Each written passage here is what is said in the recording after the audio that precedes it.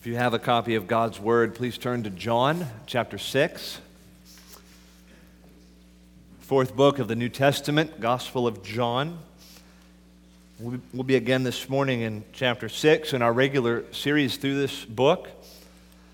Here at Emmanuel, we seek to preach expositionally through books of the Bible. We've been in a series for a few months now in John's Gospel. We come this morning, again actually, to chapter 6, verses 35 through 45. We considered these words from the Lord last week as well. We'll consider them again this week as a matter of our exposition of the Word. Please follow along as I read John chapter 6, verses 35 through 45, and then we'll actually jump down again and read verses 63 through 65. Jesus said to them, "I am the bread of life. Whoever comes to me shall not hunger, and whoever believes in me shall never thirst. But I said to you that you have seen me and yet do not believe. All that the Father gives me will come to me, and whoever comes to me I will never cast out. For I have come down from heaven not to do my own will, but the will of him who sent me. And this is the will of him who sent me, that I should lose nothing of all that he has given me, but raise it up on the last day. For this is the will of my Father, that everyone who looks on the Son and believes in him should have eternal life, and I will raise him up on the last day." So the Jews grumbled about him because he said, "I am the bread that came down from heaven." They said, "Is not this Jesus, the son of Joseph, whose father and mother we know? How does he now say, 'I have come down from heaven'?" Jesus answered them, "Do not grumble among yourselves. No one can come to me unless the Father who sent me draws him, and I will raise him up on the last day. It is written in the prophets, and they will all be taught of God. Everyone who has heard and learned from the Father comes to me." And now please jump down to verse 63. "It is the Spirit who gives life. The flesh is no help at all. The words that I have spoken to you are spirit and life. But there are some of you who do not believe." For Jesus knew from the beginning who those were who did not believe and who it was who would betray him. And he said, "This is why I told you that no one can come to me unless it is granted him by the Father." Let me ask that we pray once more.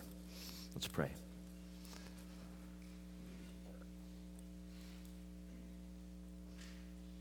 Father, whenever your word is open before us, we must be aware that we are in need of your assistance. We're in need of your help in order to rightly understand it, to open it up.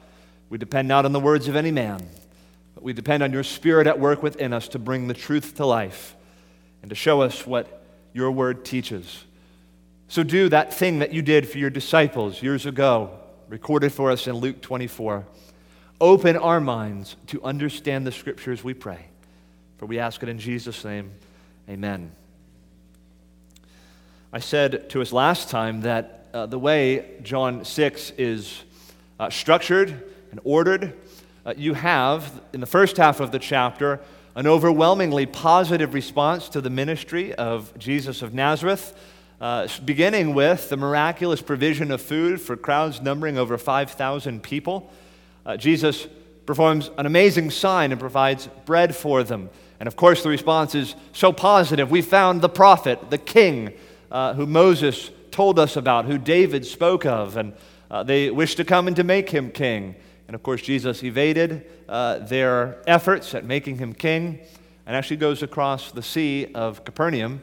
And there the crowds follow him and again evidence this very positive response to Jesus. However, as it becomes clearer and clearer what it is that Jesus is teaching, it becomes clear that these crowds really are not coming to Jesus for Jesus, but rather they're coming for the benefits that Jesus provides for them, or that they think he might provide for them. This is summed up in Jesus' words in verse 27, which we didn't read, but he says, "Do not labor for the bread that perishes, like the food I gave you," several verses earlier, "but labor for the food that endures to eternal life." And he tells us in verse 35 that he himself is the bread of life, that whoever comes to him will never hunger. Whoever believes in him will never thirst.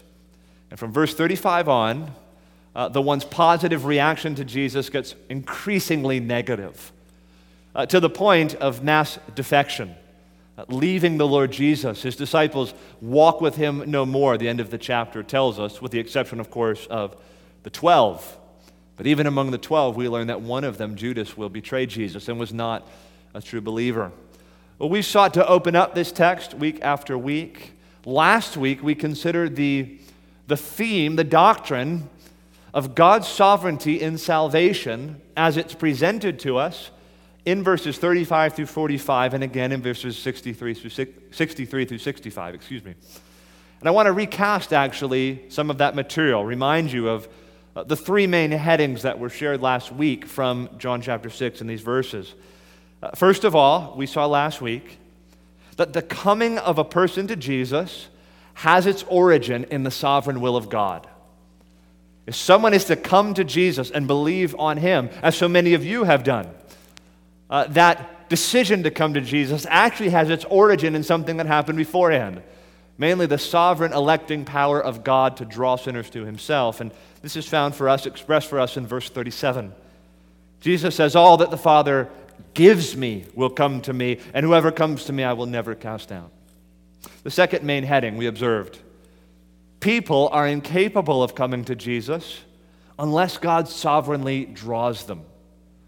Like, people do not have the ability in sin, in themselves, to actually come to Jesus. God must draw them sovereignly to himself, and we see this plainly, I think, in verse 44, where Jesus says, "No one can come to me unless the Father who sent me draws him, and I will raise him up on the last day." And then thirdly and finally, we saw that the coming of a person to Jesus depends on the life-giving power of God's Spirit.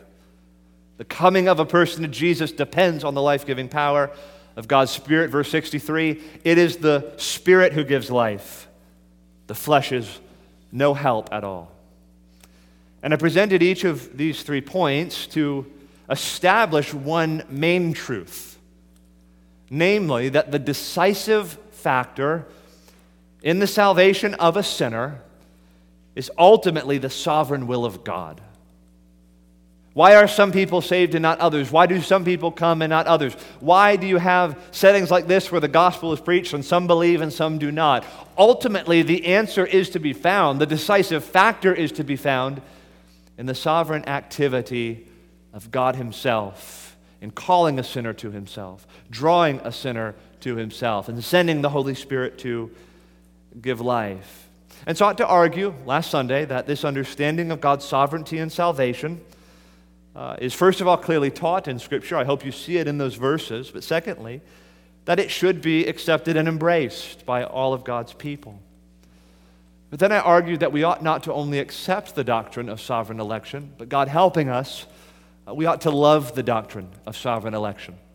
And to that end, gave 4 encouragements to help us in loving this doctrine as it's presented in Scripture. First of all, I said the doctrine of divine sovereignty and salvation ensures that all boasting is in God.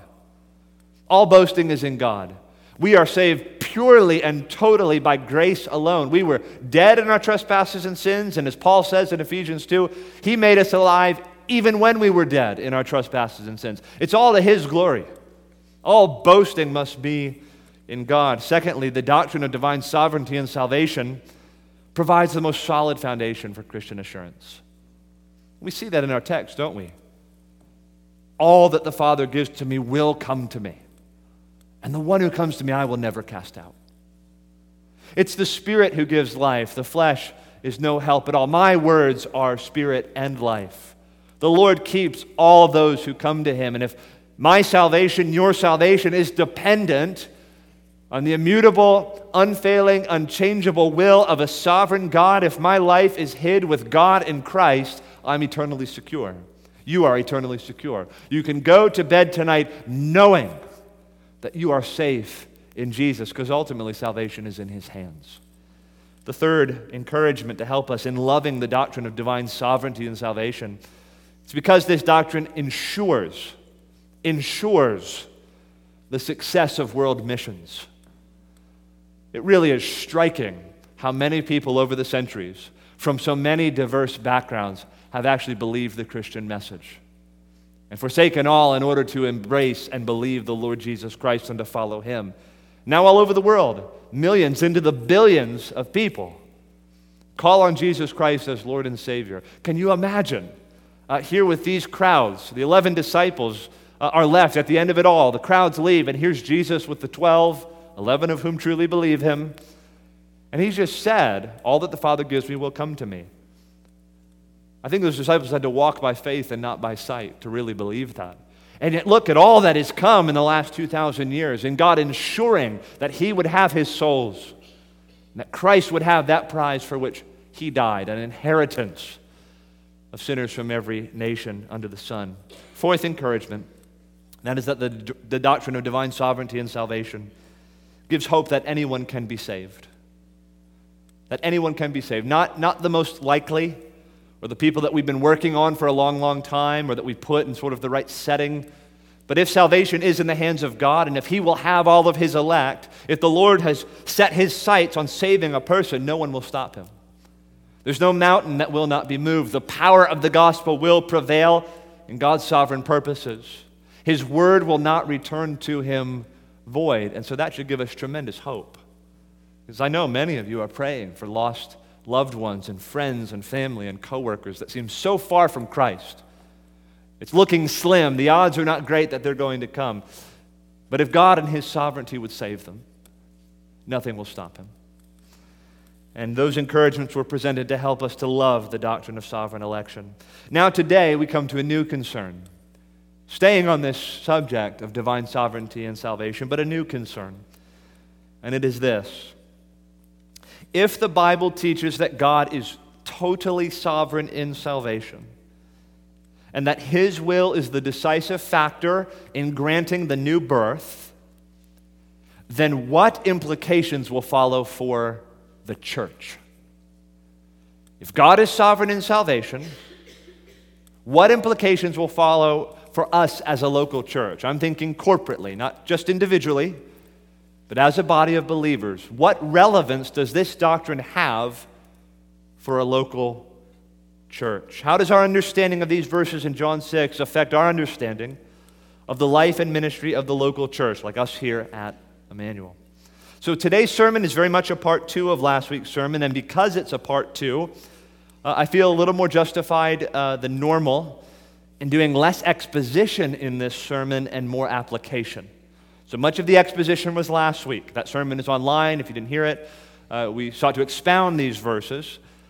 This morning, my goal is to try to apply these verses to the life and ministry of the church, and there will be some exposition along the way as well, but I hope that largely our time together will be centered on application. So all I want to do this morning is to take that truth, that God is indeed sovereign in salvation, that it is the Spirit who gives life, that God is in charge of the fruit of conversion, and give us 6 implications for the life and ministry of the local church.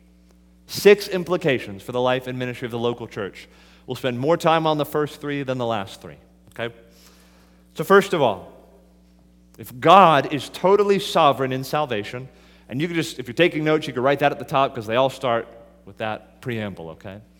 If God is totally sovereign in salvation, we should never make numbers the ultimate measure of success in ministry. If God is totally sovereign in salvation, first of all, we should never make numbers the ultimate measure of success in ministry. And this is an implication based largely on the context of this passage. One thing that is so striking about John 6, I think, is the vast numbers of people who enthusiastically are following Jesus at the beginning of the chapter, and just the very small handful that continues to follow him by the end of the chapter. Large crowds were attracted to Jesus in John 6.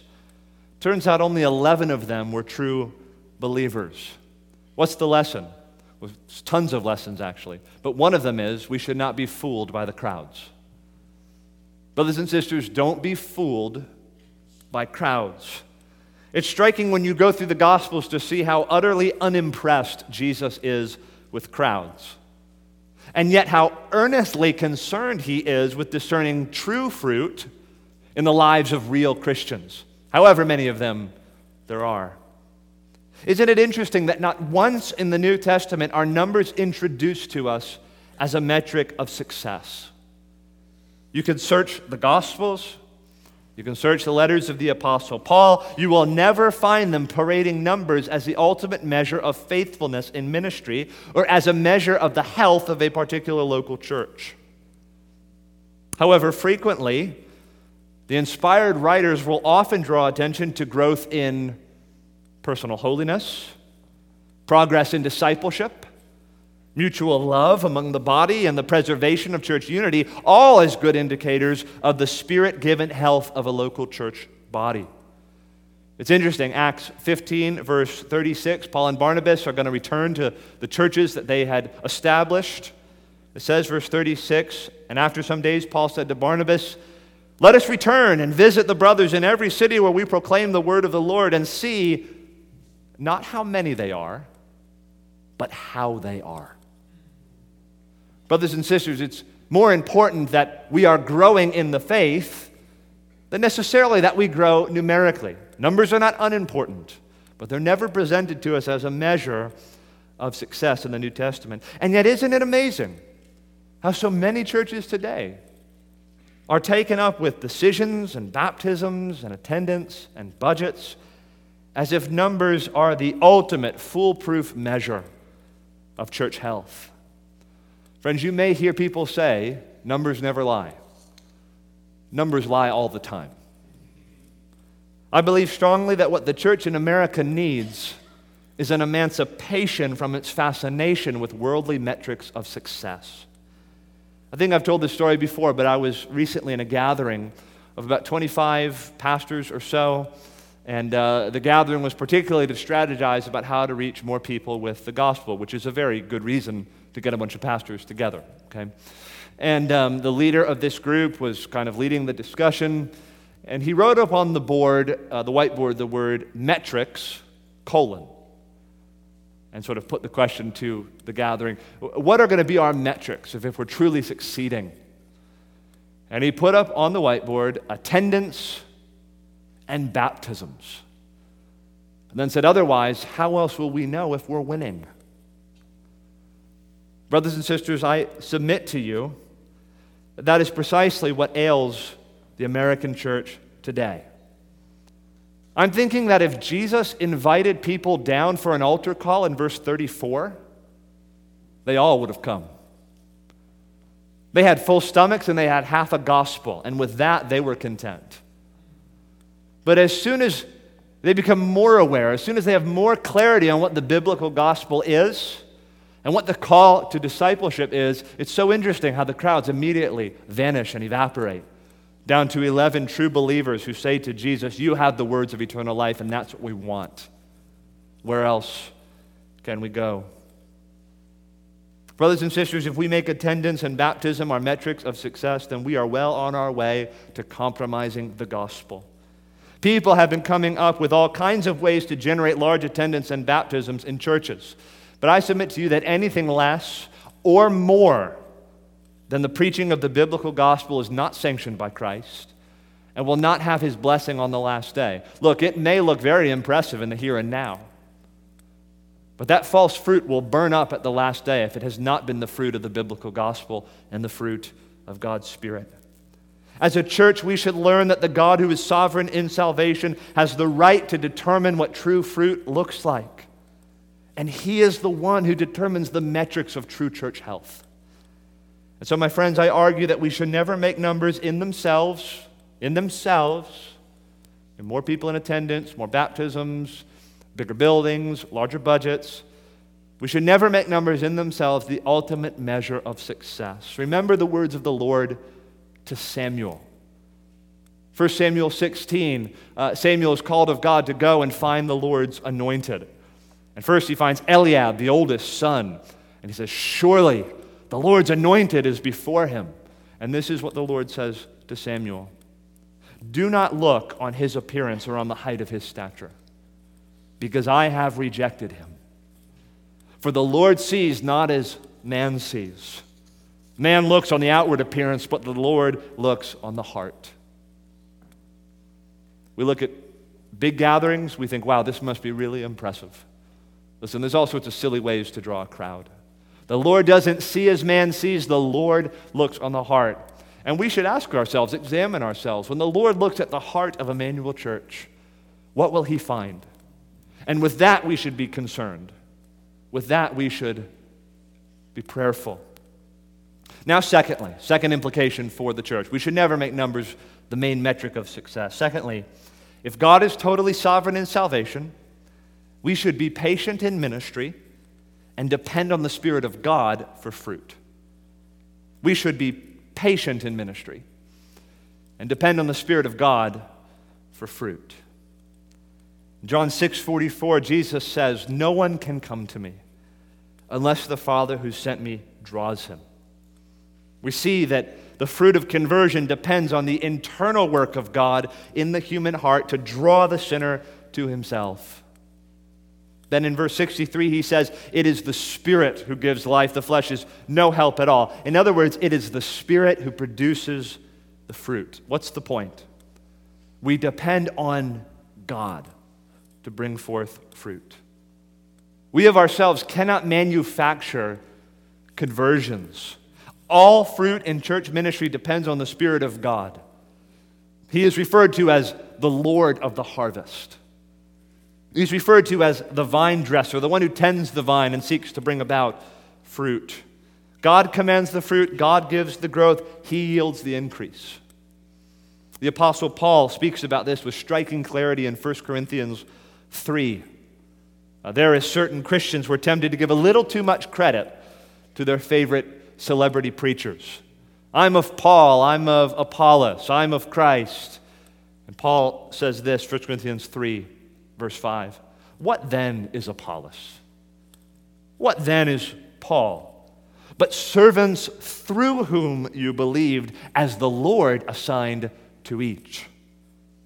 I planted, Apollos watered, but God gave the growth.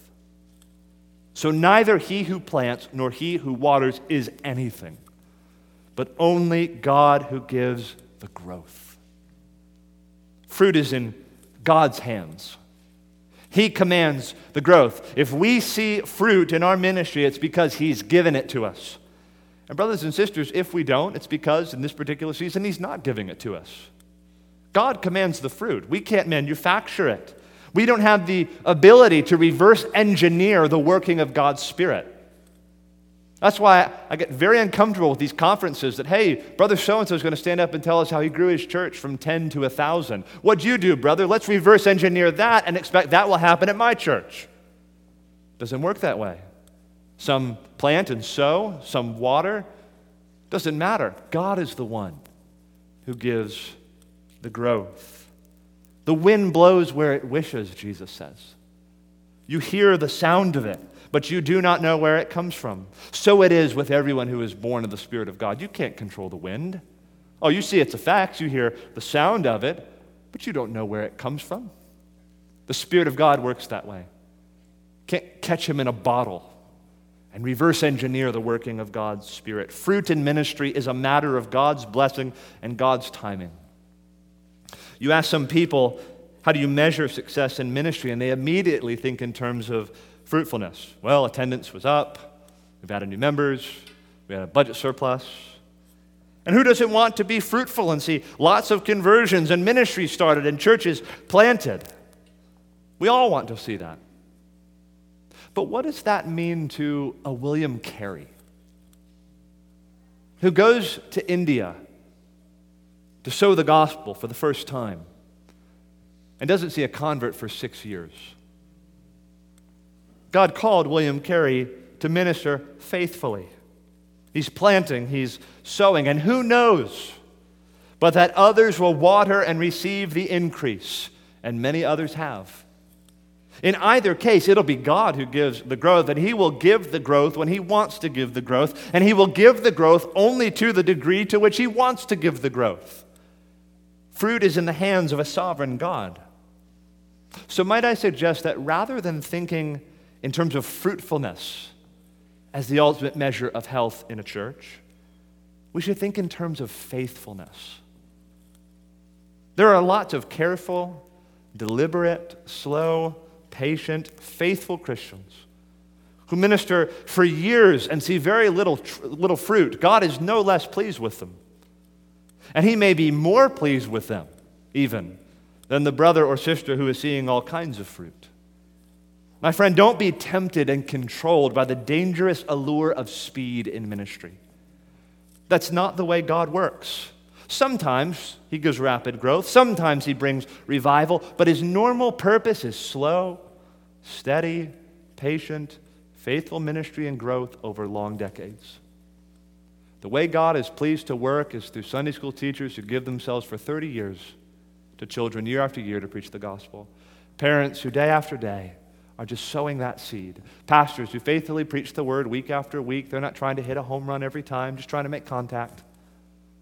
Steady, slow, patient growth is the way that God normally works. And brothers and sisters, here at Emmanuel, we've been in church for about a year and a half. The Lord has not yet chosen to test our patience from the standpoint of numbers. Our attendance, our membership, and budget have grown since the very first day we gathered together. But if all that changed, would we still be here? It's exciting to move into bigger and bigger rooms. We've moved into 3 or 4 of them now. It's exciting to see new people added to the church. It's exciting to have more funds to give to new missions partners. But none of those things are essential. None of those things make us a church. And none of those things are necessarily indicators of health. I hope in our case they are. But they're not of themselves indicators of health.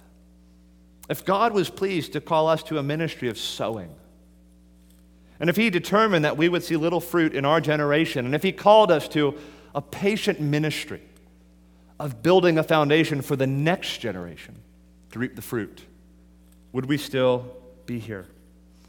The old Anglican minister Charles Bridges said this: "The seed may lie under the ground until we do, and then spring up." The seed may lie under the ground until we do, and then spring up. It's interesting. I've spoken to 3 children, they're adults now, in the last month, who were all converted shortly after losing one of their parents. Those faithful, godly parents never got to see the fruit of conversion in their child. But they prayed, they sowed, and the seed lied under the ground of those hearts, even until the parents themselves did, and then sprung up. Didn't get to see the fruit in this life. They will enjoy the fruit forever with Christ in glory. Could God be calling some of you parents to such a ministry? Can you trust that should you die, the God who is sovereign in salvation may be pleased to use the seeds you planted long after you're gone to win your child to himself? We ought to have that sort of confidence if salvation is indeed in the hands of a sovereign God. It's not up to us. He commands the growth, he commands the fruit, and he will accomplish his purposes. Brothers and sisters, if we understand that fruit is in God's hands, that he is the Lord of the harvest, that the souls of the elect are in his hands, then we have a theology that prepares us to be patient. We are equipped to be a patient people. If God is sovereign in salvation, then we don't need to pant breathlessly after immediate results in our ministry as a church. We will look to a sovereign God in seasons of sowing and reaping, knowing that we depend on him for fruit. Now, thirdly, the third implication of this doctrine for the church. If God is totally sovereign in salvation, we should resolve that we will only seek to win people with the gospel. We should resolve that we will only seek to win people with the gospel, which alone is the power of God unto salvation. We should resolve, I could say it negatively, that we will not try to win people by carnal means. And sort of the proof text for this, the verse that should be in our minds is John 6, verse 63. It is the Spirit who gives life, and the flesh is no help at all. And so we should resolve we will not win people with the flesh. We will not win people by carnal means, God being our helper. And yet, isn't it interesting that we so often resort, or can resort, to fleshly means to win people. This was precisely, admittedly, the philosophy of the seeker-sensitive movement. Let me find something in your flesh that you want, and let me use that as a means of drawing you in, and not just drawing you in, but getting you to stay. So people want rock music, let's give them rock music. People want choirs, let's give them choirs. People want special programs, we'll give them special programs. People want the lights turned low to induce some sort of emotional experience, let's turn the lights down. People want short sermons, short prayers, lots of videos, special music, polished production, cool interior decor. Let's give it to them. And what are we doing? We're looking for a point of contact in man's flesh in order to get him and to keep him. But my friend, Jesus is clear. The flesh is no help at all. He says in John 3, that which is born of flesh is flesh. Remember, what you win people with is what you win them to. You win people with the flesh, you win them to the flesh. The appetite you create is the appetite you must fill. And I can't help but observe the parallels with parenting. It's true, the appetite you create is the appetite you must fill. My wife and I have a very pleasant disagreement right now. Sometimes we eat in the living room. She gives Dominic little pieces of what she's eating, and I don't like to do that because I'm hungry and I want all my food. But what does he do? He comes up to me. He has an appetite now. Dad's got a donut, and Mom gives me some of the donut. Surely he will give me the donut as well. The appetite you create is the appetite you must fill. You win people by fleshly means. You will win them too. Fleshly means. You know, I think if we as a church can come up with all sorts of techniques and strategies that appeal to the flesh, I think we could do it. We have a lot of smart people here, people with a lot of degrees. A lot of us have taken marketing classes. A lot of people with energy and good ideas and an entrepreneurial sort of spirit. If we wanted to double attendance in the next year, I think we could do it pretty easily, actually. How could we do it? Well, there are a number of things we might do, things we might change in order to ensure that we can double attendance by 2020. Number one, put a lot more money into our music budget.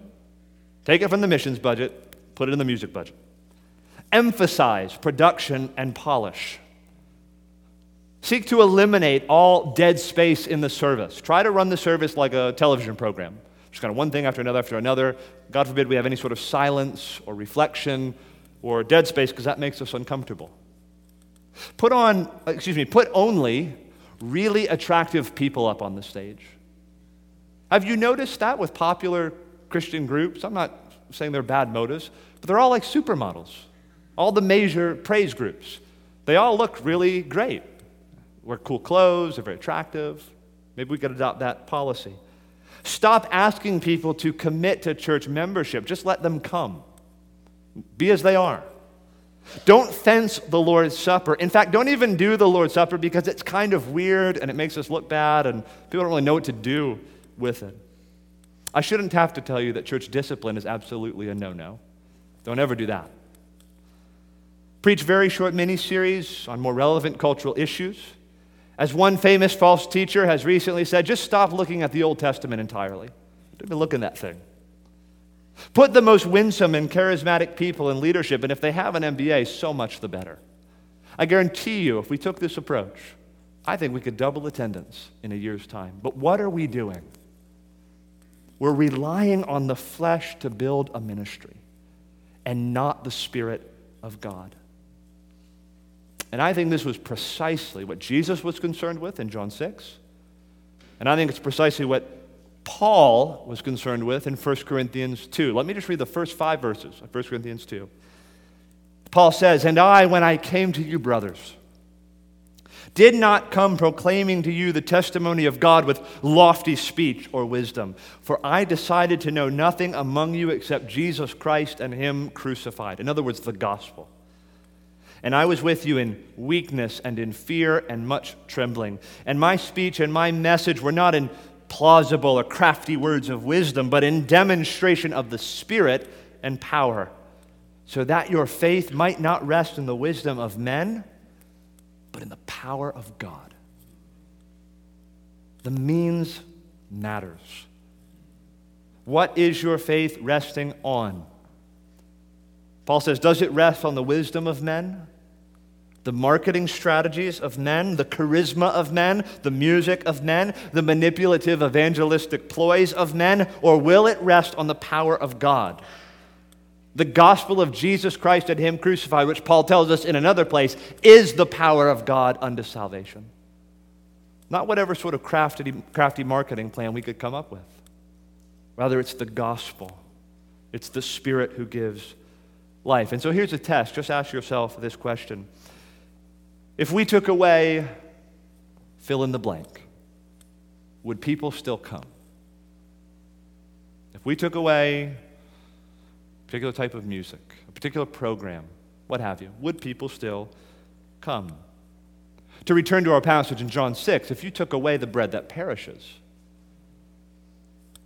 would the crowds still come? If you gave them only the bread of life, would they stay?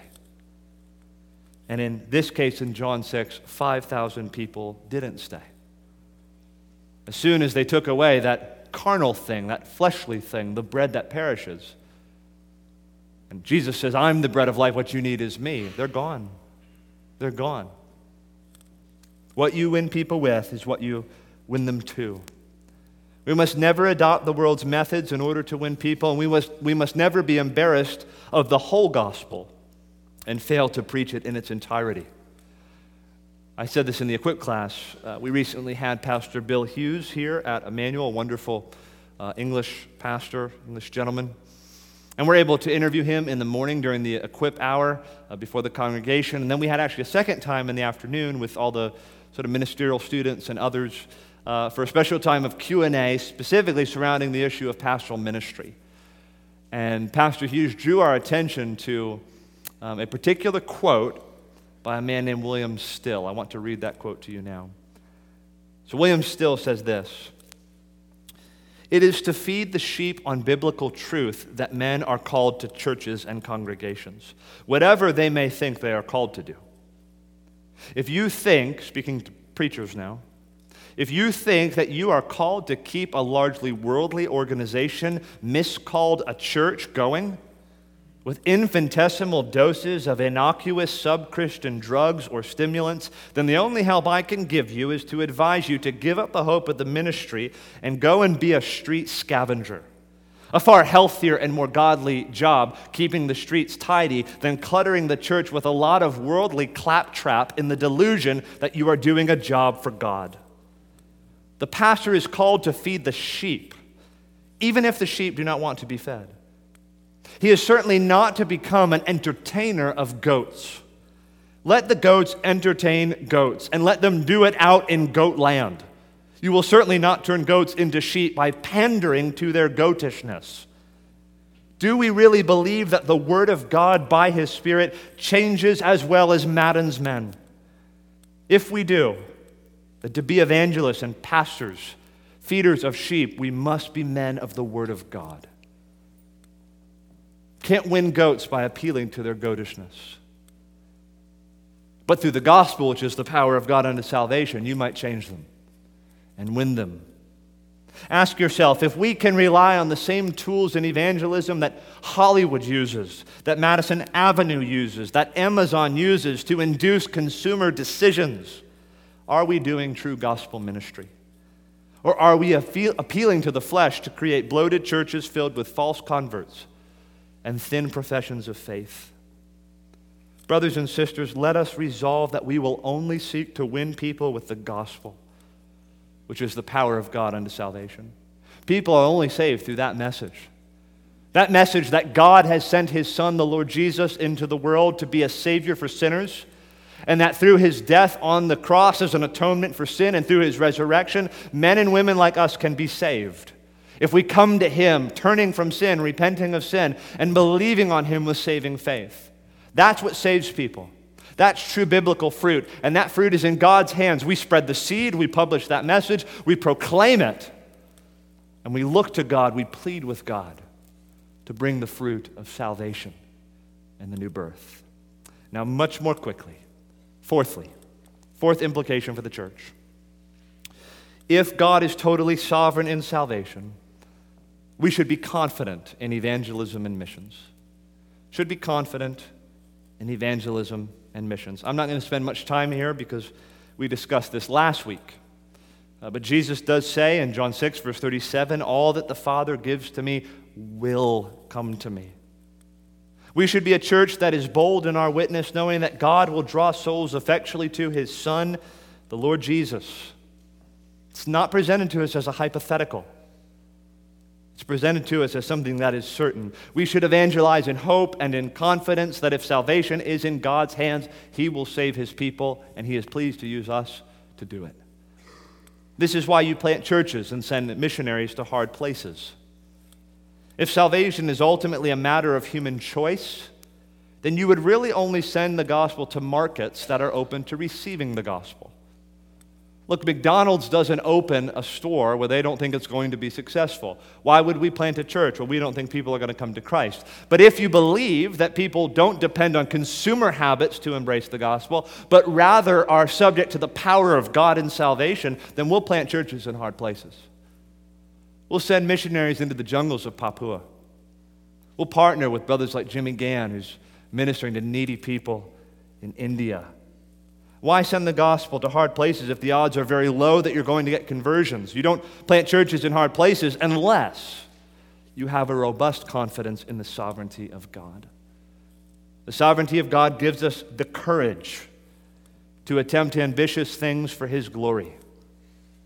And so, I'm willing to give my life to go to the unreached, and I'm willing to persevere through decades of seeing very little fruit, because I know my God is sovereign, and He will have His souls, and Christ will have the prize for which He died, and He will have them through the ministry of the gospel. Brothers and sisters, if God is totally sovereign in salvation, we should be confident in evangelism and missions.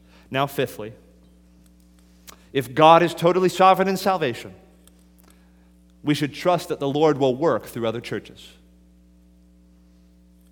We should trust that the Lord will work through other churches. Look, it doesn't depend on us.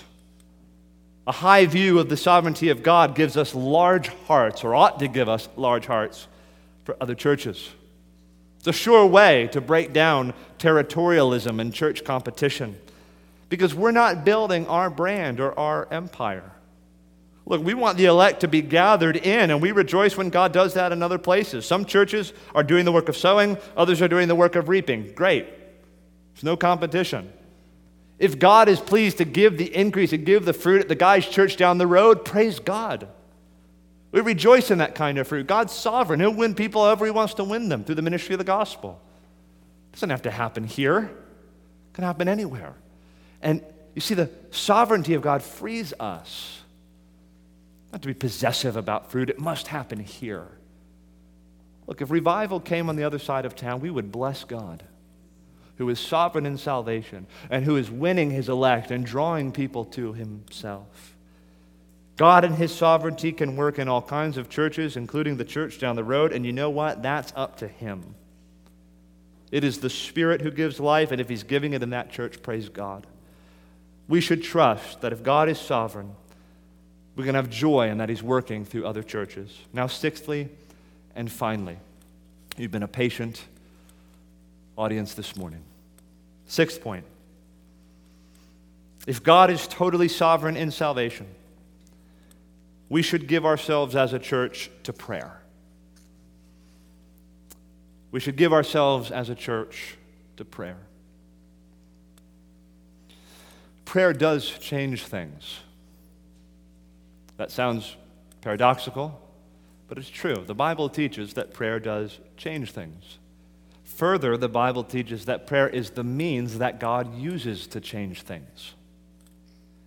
Jesus says to His disciples in Matthew 9, as they're looking over the crowds of sheep without a shepherd, distressed and disquieted in their souls, He says to them, "The harvest is plentiful, but the laborers are few." So what? What are we going to do? Therefore, pray the Lord of the harvest to send out laborers into His harvest. The Lord of the harvest is going to do his work, but he calls his people to pray, and that's the means he uses to do his work. If salvation depends on the sovereign power of God, we have to go to him and plead with him to bring salvation and blessing.